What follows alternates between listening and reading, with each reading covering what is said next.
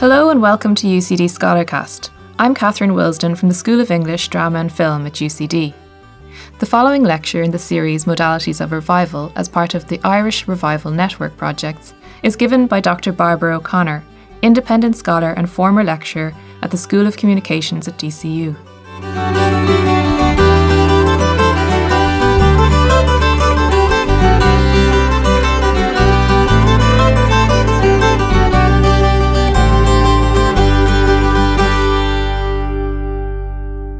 Taking the Floor. Dance, Nation and Gender in the Irish Revival.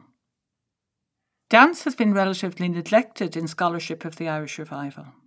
In fact, dance has only recently been accepted as a scholarly pursuit with something valuable to offer to Irish social, cultural and historical studies. As an expressive cultural form, dance can tell us a lot about the society in which it is performed, as it both reflects and produces culture.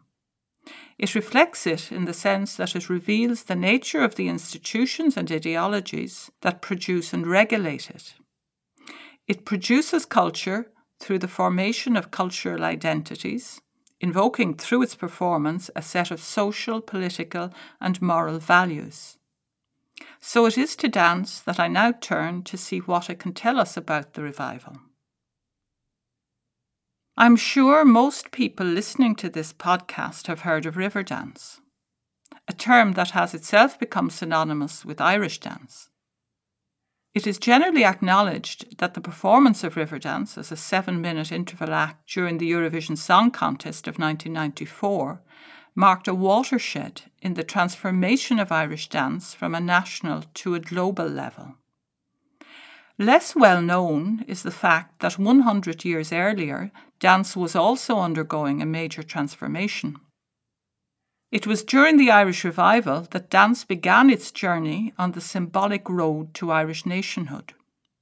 The question I want to pose here is, how did this journey begin and what routes did it take?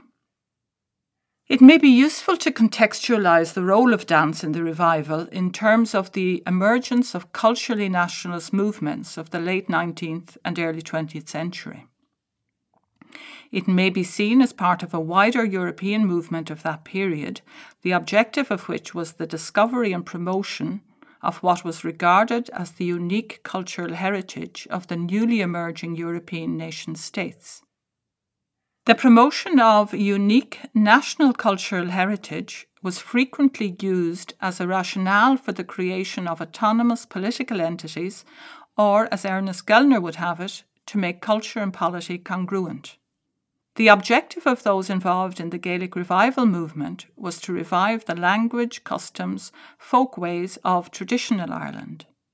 An Ireland that was in decline and whose culture was perceived to have been obliterated by British colonial rule. The main cultural organisation taking on responsibility for the promotion of dance heritage was the Gaelic League, founded in 1893 as a non-political, non-sectarian organisation. League leaders were strongly influenced by European thinkers of the time on the connection between culture and politics, and in particular on the role of culture in the struggle for political independence.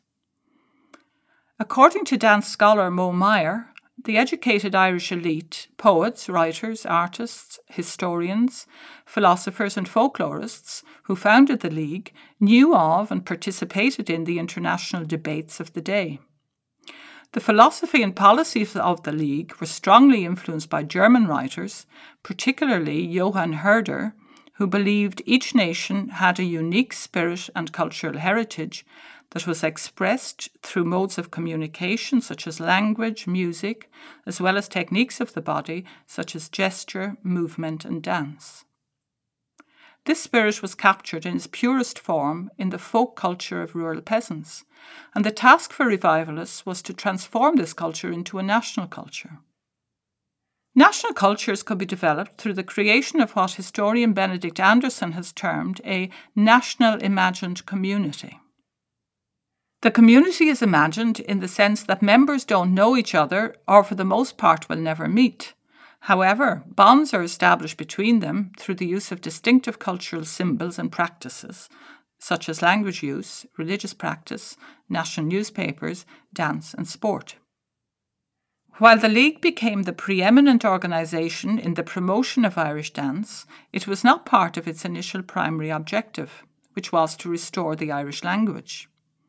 Over time, however, leaders within the organisation, most notably Padraig Pearse, realised that it was necessary to provide what he referred to as healthy native entertainments, as well as language instruction, if they were to succeed in getting widespread popular support for the creation of an Irish national imagined community.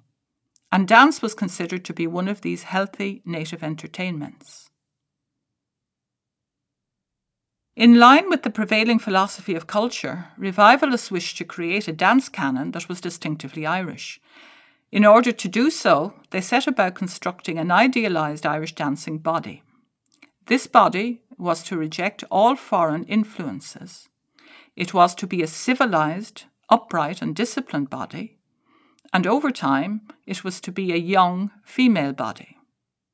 I would like to consider each of these characteristics of the dancing body in turn. One of the major influences on the creation of the Irish dancing body was a reaction to the portrayal of the Irish ethnic body under British colonial rule in Ireland. For centuries, the Irish body had been defined in opposition to the British, the latter being represented as upright, physically and morally, hard-working, adult, reasonable. The Irish, in contrast, were commonly portrayed as feckless, childlike, lazy. Indeed, one of the negative stereotypes of the Irish was the excessive time they devoted to drinking, music and dancing. The abiding colonial image of the Irishman from the 1860s was the ape-like cartoon figure of Punch magazine. Liz Curtis's insightful historical account traces his simian physiognomy, posture and demeanour to the combined effects of two events occurring in Britain at this time. One was the publication of Darwin's theory of evolution, specifically that aspect of the theory which proposed a missing link between the ape and the Englishman, the latter being considered as the pinnacle of the evolutionary process. The Irishman, placed much lower down the evolutionary scale, was believed to be that missing link. The second significant event was the Fenian Uprising of 1867, in which the rebels were represented as less than human, belligerent, irrational, and violent. When the London branch of the Gaelic League was founded, it was anxious to counteract the rowdy, drunken image of the Irish, which had been historically embedded, but which was also associated with Irish social events in the city, such as the annual St. Patrick's Day celebrations held at Holborn Town Hall. Fionn McCullum, the organiser of the first League Céilí held in the Bloomsbury Hall in October 1897, wished to project a different image. McCullum, who worked as a clerk in the India Office and was honorary secretary of the League in London, was acutely aware of the negative image of the Irish. In fact, according to dance scholar John Cullinan, McCullum's desire to create a good image was bordering on obsession and was constantly reflected in his report of the Céilí. He even remarked that the Scots at their Céilí in Bloomsbury always had a very respectable, well-behaved crowd. McCullum writes, "This was the type of people I have in mind for our first Céilí, that is, people associated with the League or who had received an invitation from us."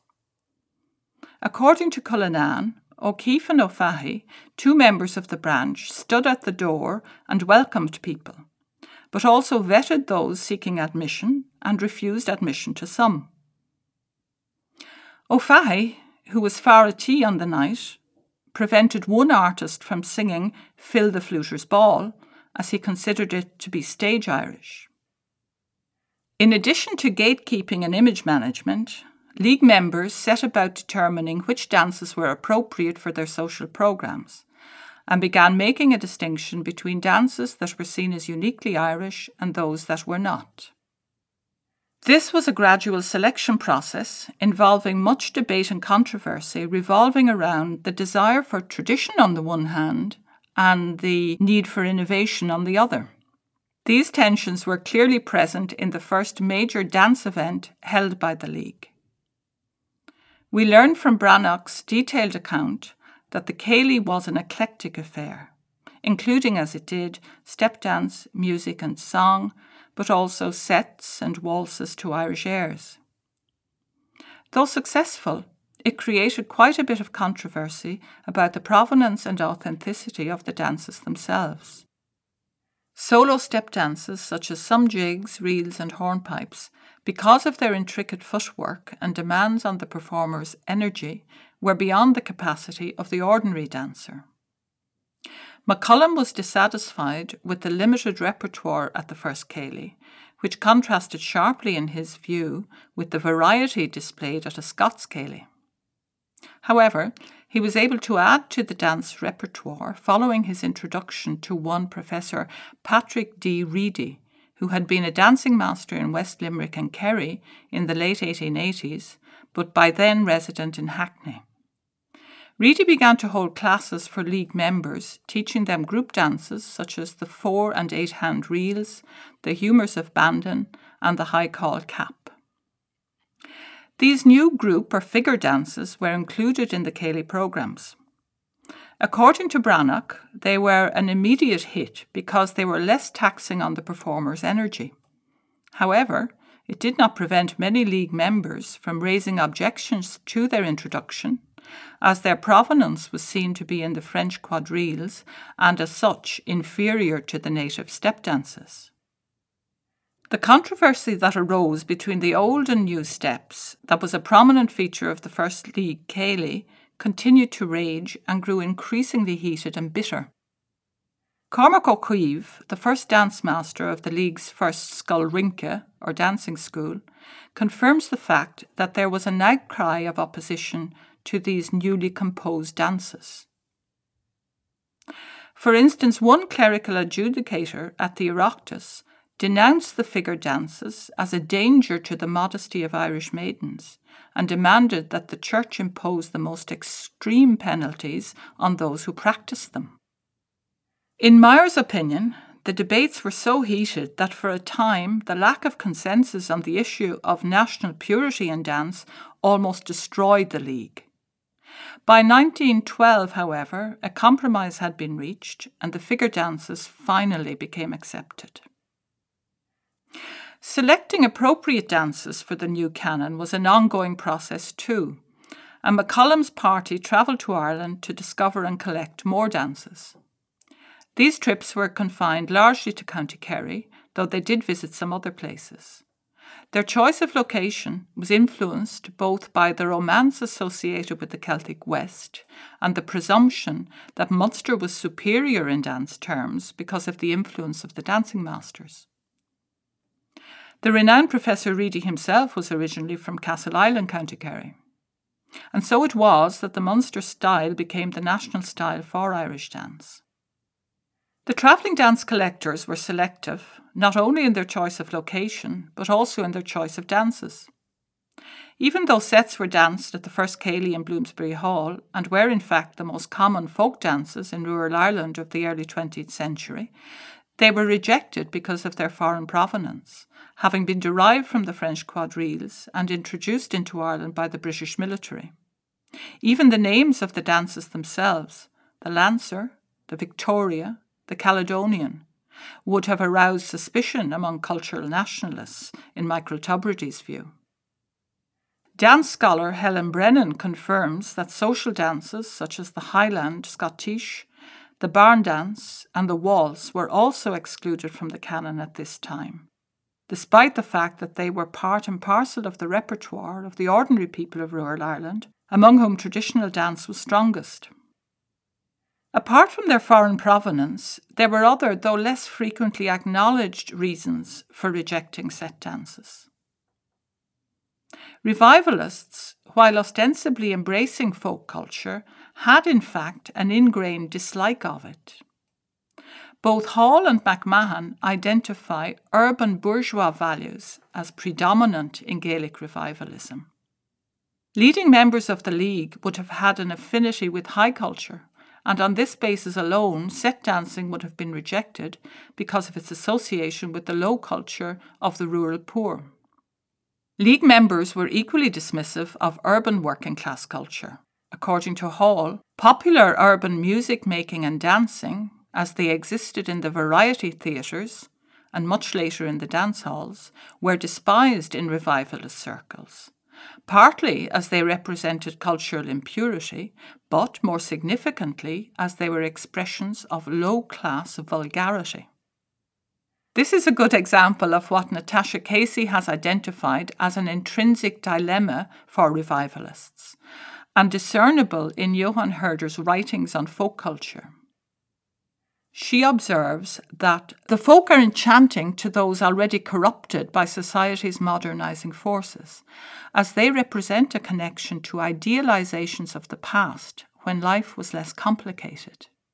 However, the folk are also patently uncivilised compared to those living in the modern, though corrupt, world. Despite their ambivalence towards folk culture, League members made strenuous efforts to develop appropriate dance styles, and over time, dance was becoming increasingly important to the organisation. By 1912, it had become, in Brendan Brannock's words, an inseparable adjunct of the language movement, and the Gaelic League had saddled itself with an added burden to that of promoting the language. It is also apparent that the developing dance canon cannot be regarded as merely a static reflection of an organic folk culture, but was marked by a continuous negotiation of its form and function. This was evidenced by internal tensions in the League around definitions of traditional dance, as well as social class biases and the cultural taste of its members. In this regard, Hobsbawm and Ranger have noted that not only were traditional folk practices harnessed to projects of cultural nationalism in the late 19th century, but were often invented as traditional practices. They coined the term invention of tradition, that refers, as its name implies, to a process whereby newly invented practices are presented as having a long history within a culture. In this sense, dance was an invented tradition. The project of developing the dance canon in line with the nationalist cultural project is also evident in the dance manuals that began to appear in the early 1900s. The manuals give unique insights into the ideal Irish dancing body because, in addition to details of dance steps and formations, they specify correct bodily techniques such as hold, posture, and tempo. John Sheehan, the author of one such popular manual and a leading member of the Gaelic League in London, calls on dancers to reject English fashions. In his Guide to Irish Dancing, he exhorts his reader thus: "Don't hug your partner round the waist English fashion.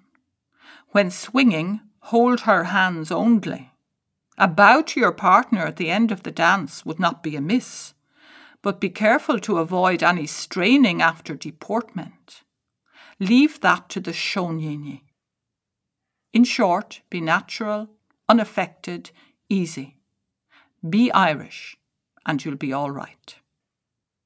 As well as frowning upon physical proximity between the sexes, Sheehan calls on dancers to distinguish themselves from the English by being natural and unaffected rather than straining after deportment. He signals distaste for what he considers to be the mannered, unnatural and affected nature of English deportment. Sheehan was writing at a time when the idealised British male body, or the white man's body, was the apotheosis of civilised masculinity. It had initially been promoted by notables such as Baden-Powell, founder of the Boy Scout movement. Powell's writings on the white man's body reveal his fears that venereal disease, intermarriage of the races, and declining birth rates were endangering Britain's imperial power.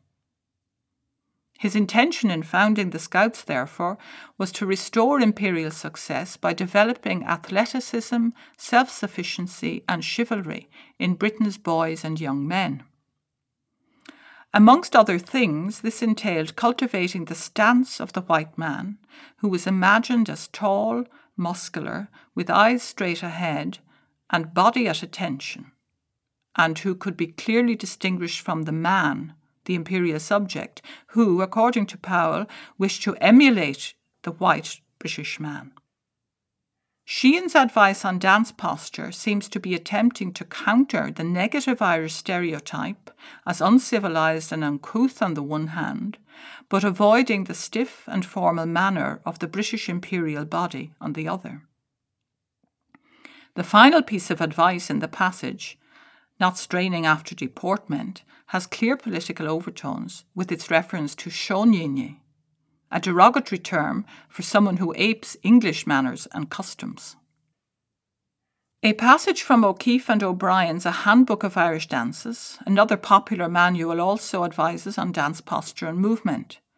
The authors observe that there are some features in connection with Irish dancing as it is seen today in Irish towns and cities that call for passing comment. The first thing that strikes any observer is that ease and grace and beauty of movement are almost invariably sacrificed to complexity of steps. When will Irish dancers understand that the simplest steps beautifully danced give more pleasure than the most difficult steps danced with an awkward carriage of the body and with obvious physical distress? It must be patent to anybody who's given the subject a moment's consideration that jigs, reels and hornpipes, danced without grace and ease, become athletic exercises pure and simple, and very often ugly ones at that. Here we might note the emphasis they place on carriage, on ease and grace as key components in aesthetically pleasing dance. Although I'm unsure how best to interpret the distinction they make between dance and athletics, it may be that they wish to differentiate between dance as representational or meaningful, and as such capable of symbolizing the nation, and dance as empty of meaning and purely technical. The passage continues with further advice for the perfect step dancer who is not always beating the floor violently, neither is he flying about from one end of a platform to another. His movements are all easy and are performed with a certain stateliness, and the time is clearly but not violently marked. Could there be a political significance here? Though ostensibly non-political, factions within the League were becoming increasingly political in their nationalist aspirations. For these factions, the promotion of Gaelic culture was seen as a prerequisite for the overturning of colonial rule and the formation of an independent Irish state. In other words, Gaelic culture under Home Rule was not acceptable. Momeyer argues that for the die-hard revolutionary nationalists, Irish dance took on the rallying role that had until then been played by the Gaelic language. One might, in fact, he claims, view dance as the gunpowder of the Irish Revolution. This was because of the triad that he believes existed between the cultural, as represented by the Gaelic League, the political, by Sinn Féin, and the military in the form of the IRA. So without wishing to overinterpret O'Keeffe and O'Brien, the avoidance of violent moves mentioned twice in the one sentence may imply a rejection of militant nationalism. And how do we best interpret the author's concern with dignity, grace, comportment, and the balance required between uprightness and ease? The upright body in dance does have wider political significance. Paul Connerton, in his book How Societies Remember, observes that much of the choreography of authority is expressed through the body. There is an identifiable range of repertoires through which many postural performances become meaningful by registering meaningful inflections of the upright posture. Dance anthropologist Frank Hall concurs that the civilizing process emanating from European courtly manners is frequently expressed in bodily and spatial metaphors such as upstanding citizen, bearing up under pressure, and so on. The upright body, indeed what is generally regarded as a stiffness of the upper body, characteristic of Irish dance, might also be seen as good bearing. It may well be that the dance instructions that I have considered express a concern with an authority of the dancing body that reflects the political body. Though referring to a somewhat later period, Hall believes that the selection of a straight, still posture in dance is not surprising, because it agrees with values that enhance its status as a symbol of the Irish nation. O'Keeffe and O'Brien's use of the term stateliness is equally telling in its double meaning. An impressively weighty and dignified but graceful manner, when applied to the dancing body, it also has an obvious political meaning in terms of its reference to a country or nation-state. The author's choice of language here provides a clear, albeit unconscious, illustration of the linking of the individual dancing body and the body politic. The author's concern with ease is no less intriguing. They lament its absence in dance because of the common practice of beating the floor violently, a mark of wildness, and the faster than required tempo, connoting haste and lack of ease. It seems to mark a desire to be seen as civilized, but not affected nor stiffly formal like the English. The term also connotes a sense of authenticity.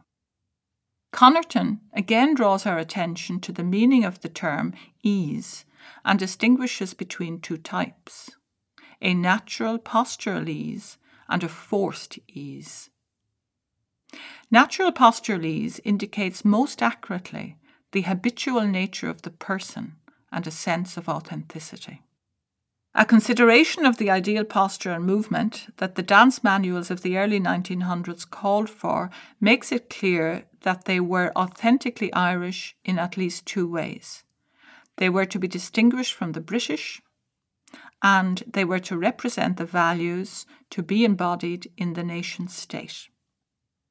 These values included those of dignity or stateliness, uprightness or honesty, restraint, modesty, ease, grace, and authenticity. The revival era was also marked by an increasing discipline in dance performance and teaching, which led in turn to the emergence of a national standard. The new approach to Céilí was more strict and disciplined than it had been. Competitive dancing now included the use of the promenade, rising and side steps. This was generated partly by the desire for creating a positive image of the Irish in London, but it was due also to the fact that competitive dancing had become an important feature of the League's activities. Prior to this standardisation process, it was more difficult for judges at national level, as the same dance could be performed differently in different parts of the country, or indeed even in Gaelic League circles in Dublin. The creation of a national standard made it easier to evaluate competitions.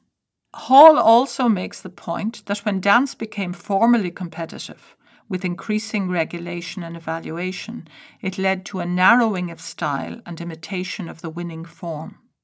That dance was turning into a more serious and disciplined activity is captured in a report published in Sinn Féin on the 19th of March 1910 of a lecture addressed to a Dublin meeting of the women's organisation Inine na hÉireann. The report states that the lecturer, John Brennan, also known as Sidney Gifford, one of the Gifford sisters active in Inine na hÉireann, had called for more frivolity in Irish Ireland entertainments, including dance, as she considered that they were too monotonous, more in the nature of mere mechanical functions, which had to be got through in a given time and were not enlivened by gay costumes.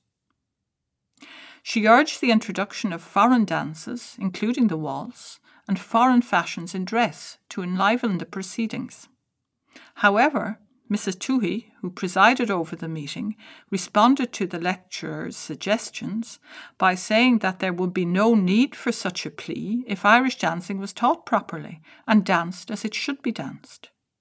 In her opinion, it was enough to make one ashamed of it, and that it was a bad combination of Irish and foreign dances. Commenting on the newspaper report, historian Margaret Ward sees it as conjuring up a dreadful image of solemn young people desperately concentrating upon the intricacies of the various steps as they dutifully attempted to revive the ancient culture.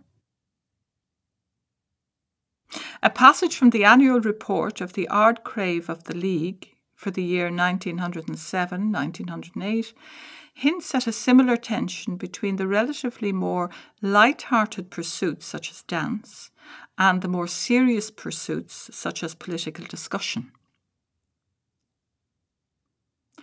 The report records that there was an informal céilí held every Friday evening in Callerogan Hall after the history lectures, in which Mary Collini and light-hearted Buchaley danced to the music of fiddle and pipes.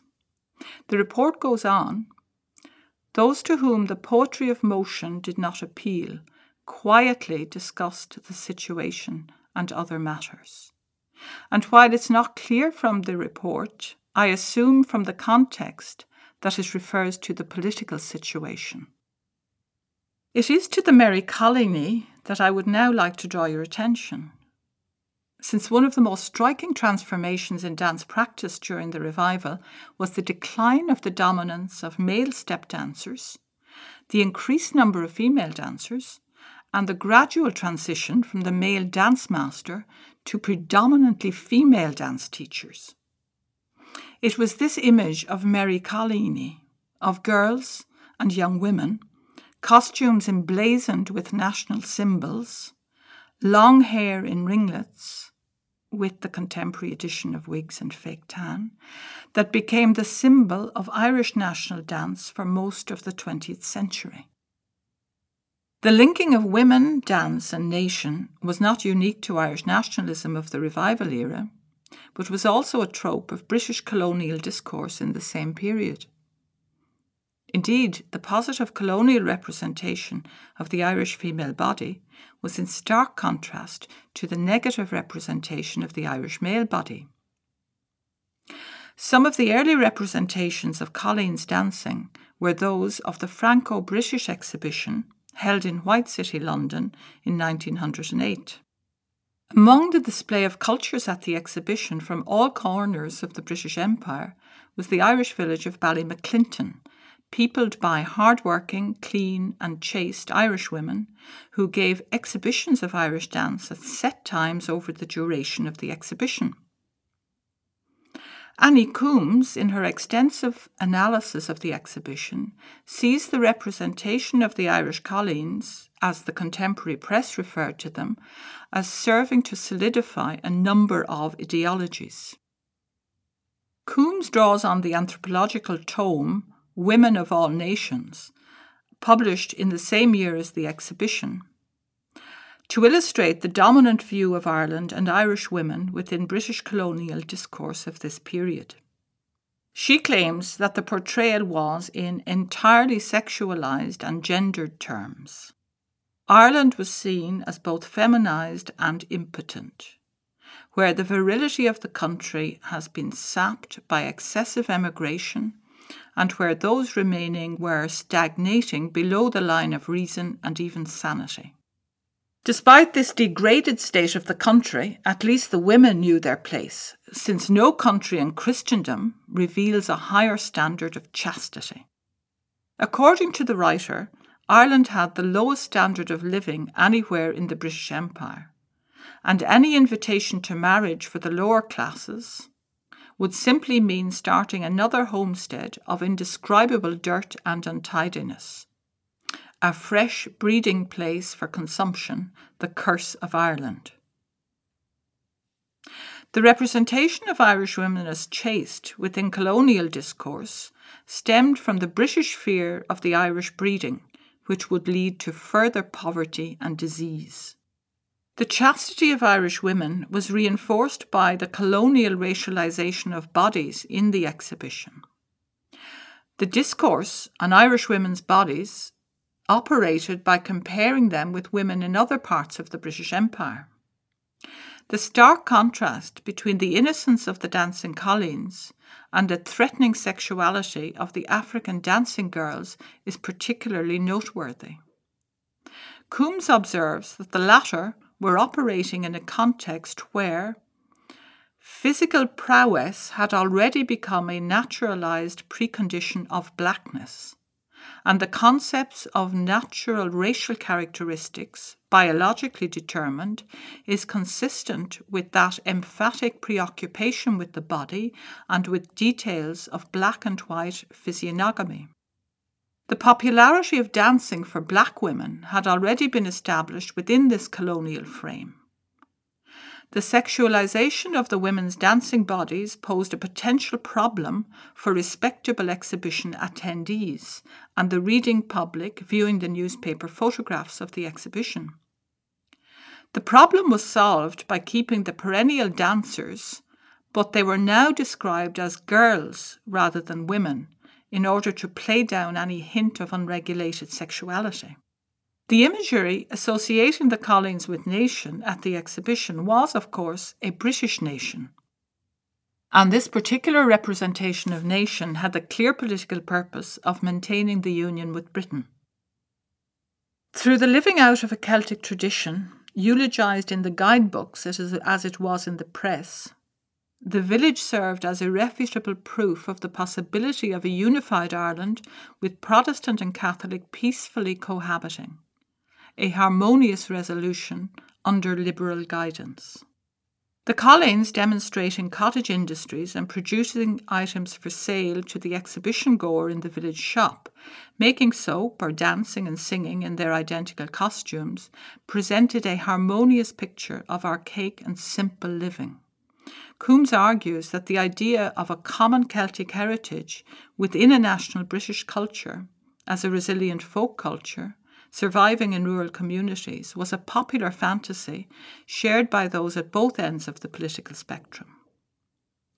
These positive images of the dancing colleens at the exhibition were intended as a marker of the simple traditional values that brought order to everyday rural life in Ireland.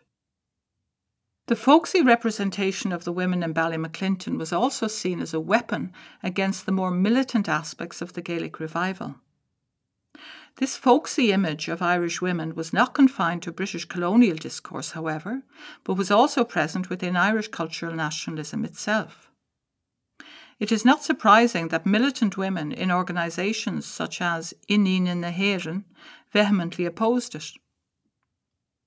An article in Ban na hÉireann, the first women's paper produced in Ireland, denounced as pernicious nonsense another article in the Irish Homestead, the paper produced by the Irish Agricultural Organisation Society, for romanticising the barefoot Irish colleen in her red petticoat and hooded cloak, when the reality was that poverty determined what Irish girls wore, and not the desire to look picturesque.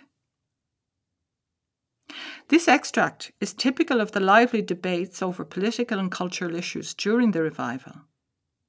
Many of the women who were actively involved in promoting Irish culture at this time were informed by the socialist, nationalist and feminist debates revolving around the issues of home rule, independence, workers' rights, votes for women that were ongoing between the 1890s and coinciding with and at times generated by events such as the fall of Parnell, the 1913 lockout and the First World War.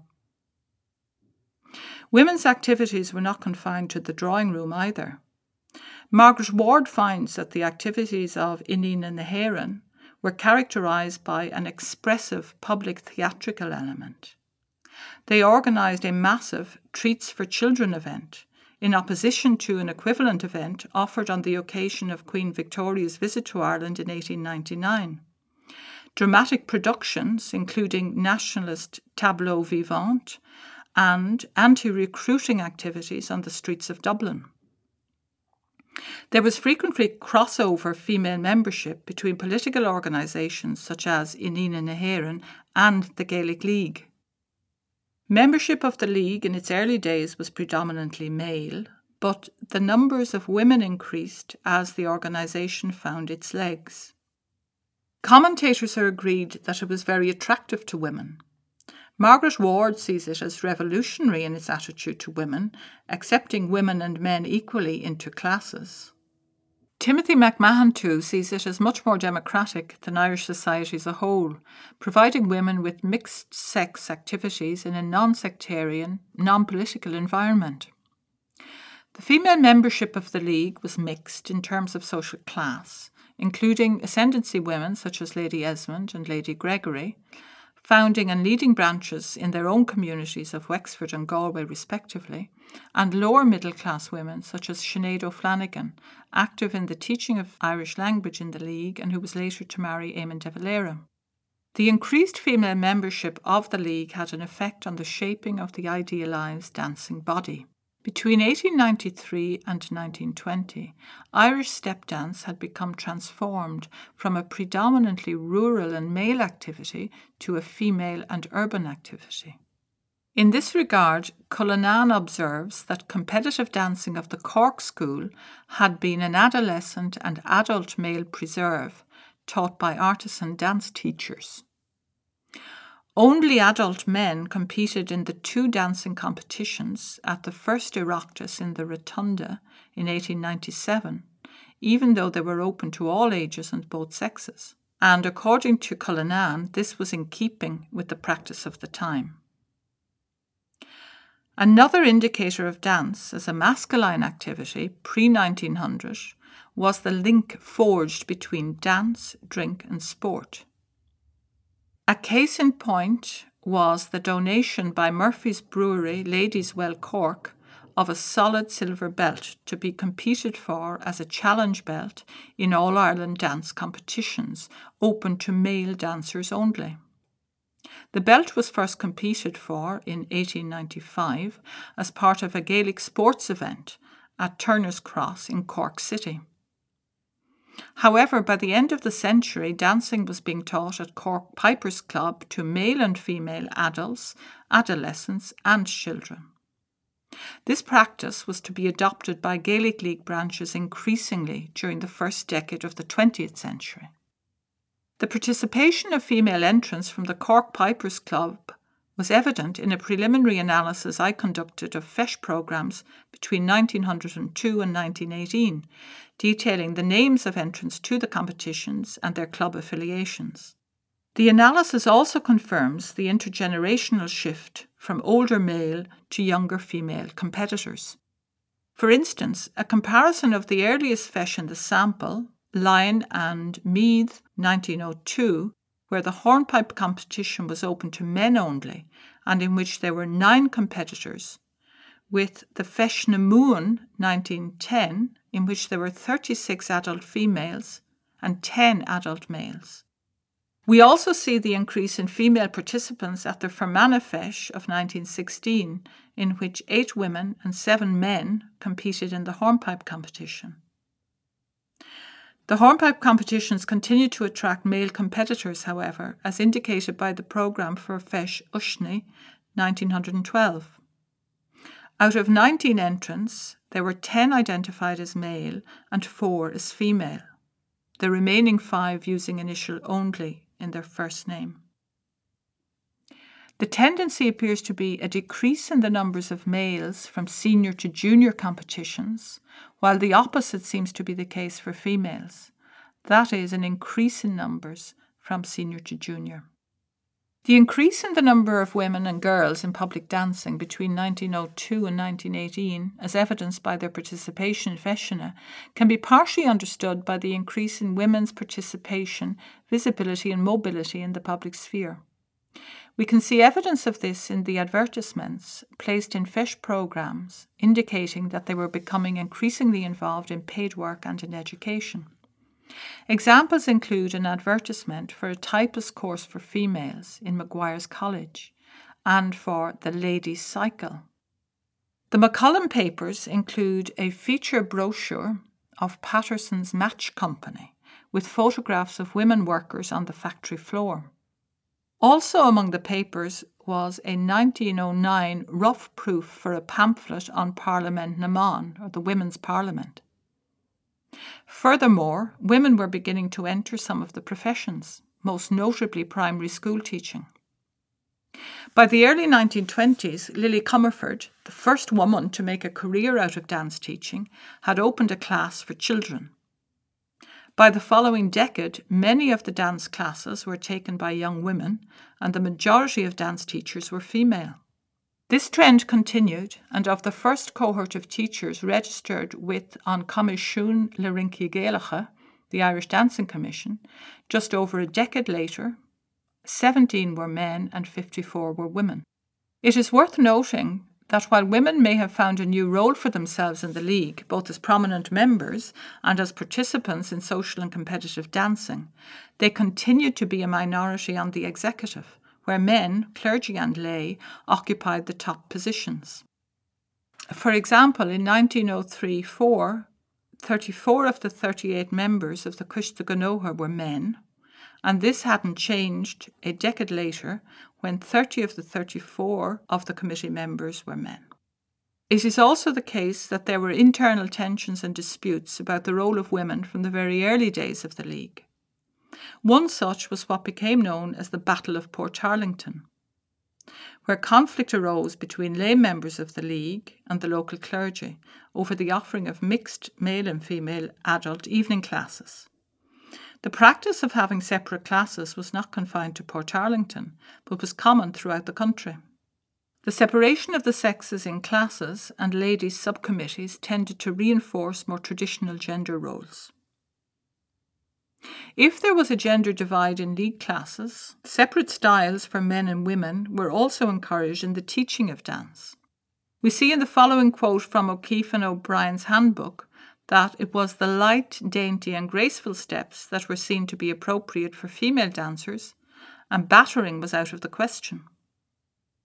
In the author's opinion, contemporary teaching styles were entirely at variance with the dancing practice of the old dancing masters, who always taught women steps of a lighter and simpler character than those taught to men.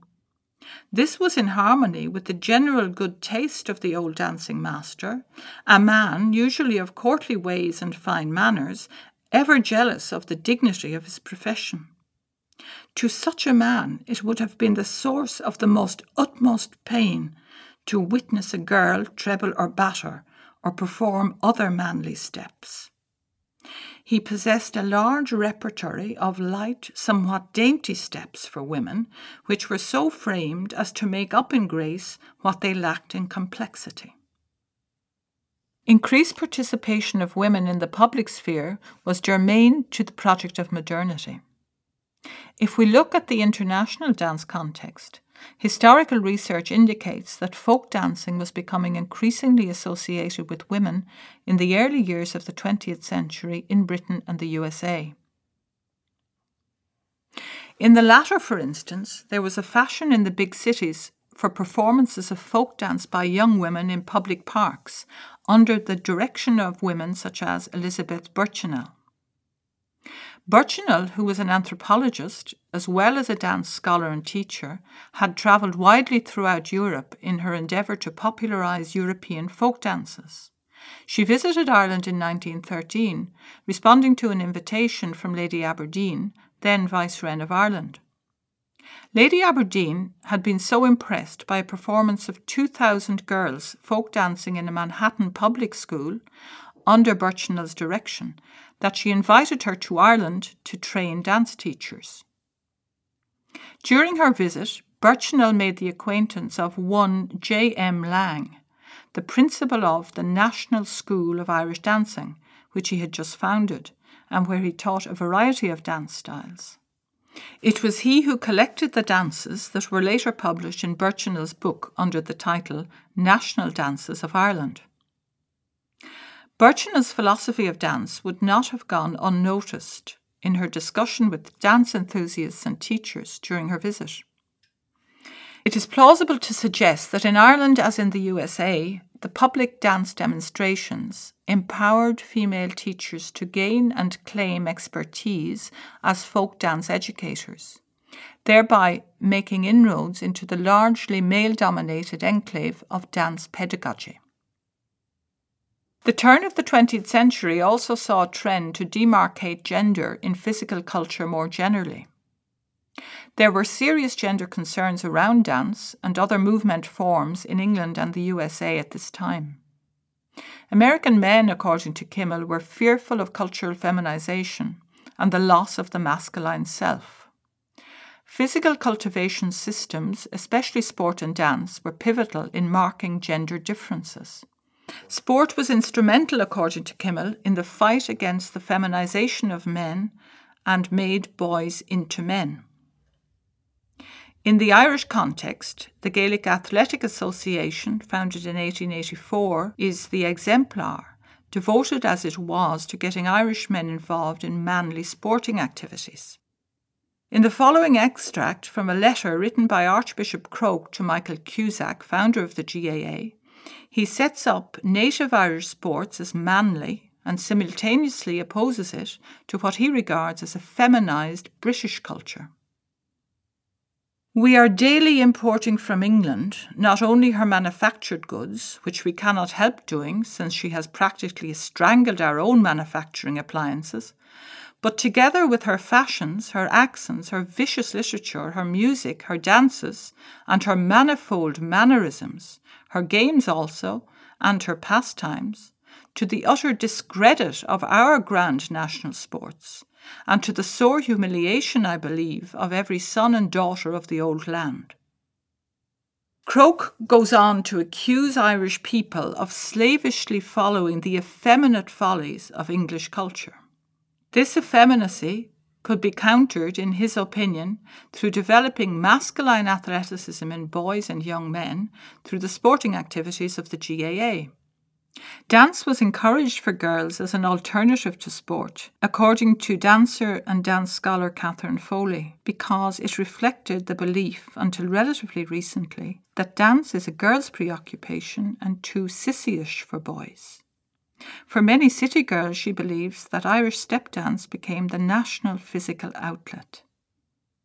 So, while both sport and dance were spectacular displays of skilled athletic bodily movement in the performance of nationhood, sport was focusing on inculcating the qualities of manliness and toughness, while the primary emphasis in dance was on lightness, grace, and beauty.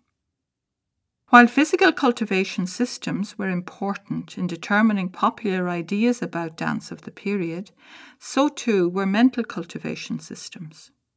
Rationality was one of the key requirements of political self-governance and essential to the operation of modern nation-states. It is likely that the cultivation of rationality was of primary concern to those seeking to establish an independent Irish state, as well as being a response to the colonial stereotype of the Irish as irrational. The mind was believed to be the source of rational thought. The body, on the other hand, was linked to nature, the instinctual and the emotional, and deemed to be inferior. As Thomas observes, the mind-body dichotomy constitutes the cornerstone of the Western humanist tradition of thought, wherein the mind is elevated to a spiritual plane and the body is relegated to the natural, mechanical, instinctual plane. This Cartesian model was overlaid onto gender, with men being associated more with the mind and women with the body. We could reasonably expect, therefore, that these dominant discourses would have influenced ideas on dance in such a way as to see it as more appropriate for women than for men. If Irish women were becoming increasingly involved in the public sphere through dance activities and becoming increasingly symbolically associated with national dance, how did this impact on women? There's no doubt that teaching dance empowered women. It enabled women to enter and have an influence in the public sphere and gave them the opportunity to earn an independent livelihood.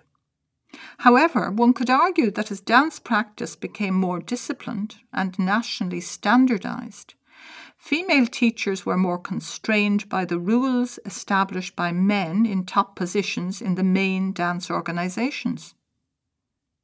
The disciplining of their bodies, in line with the requirements of a patriarchal national ideal, may have represented a usurping of their power.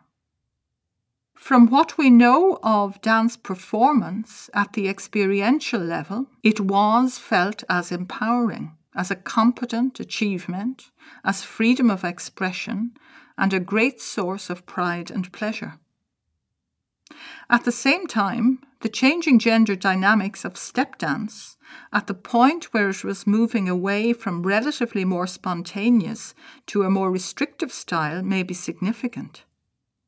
Perhaps there is an argument to be made that Irish step dance became in some ways infantilized by becoming more associated with young women, girls, and to a lesser extent young boys, that is, transferred to relatively powerless bodies.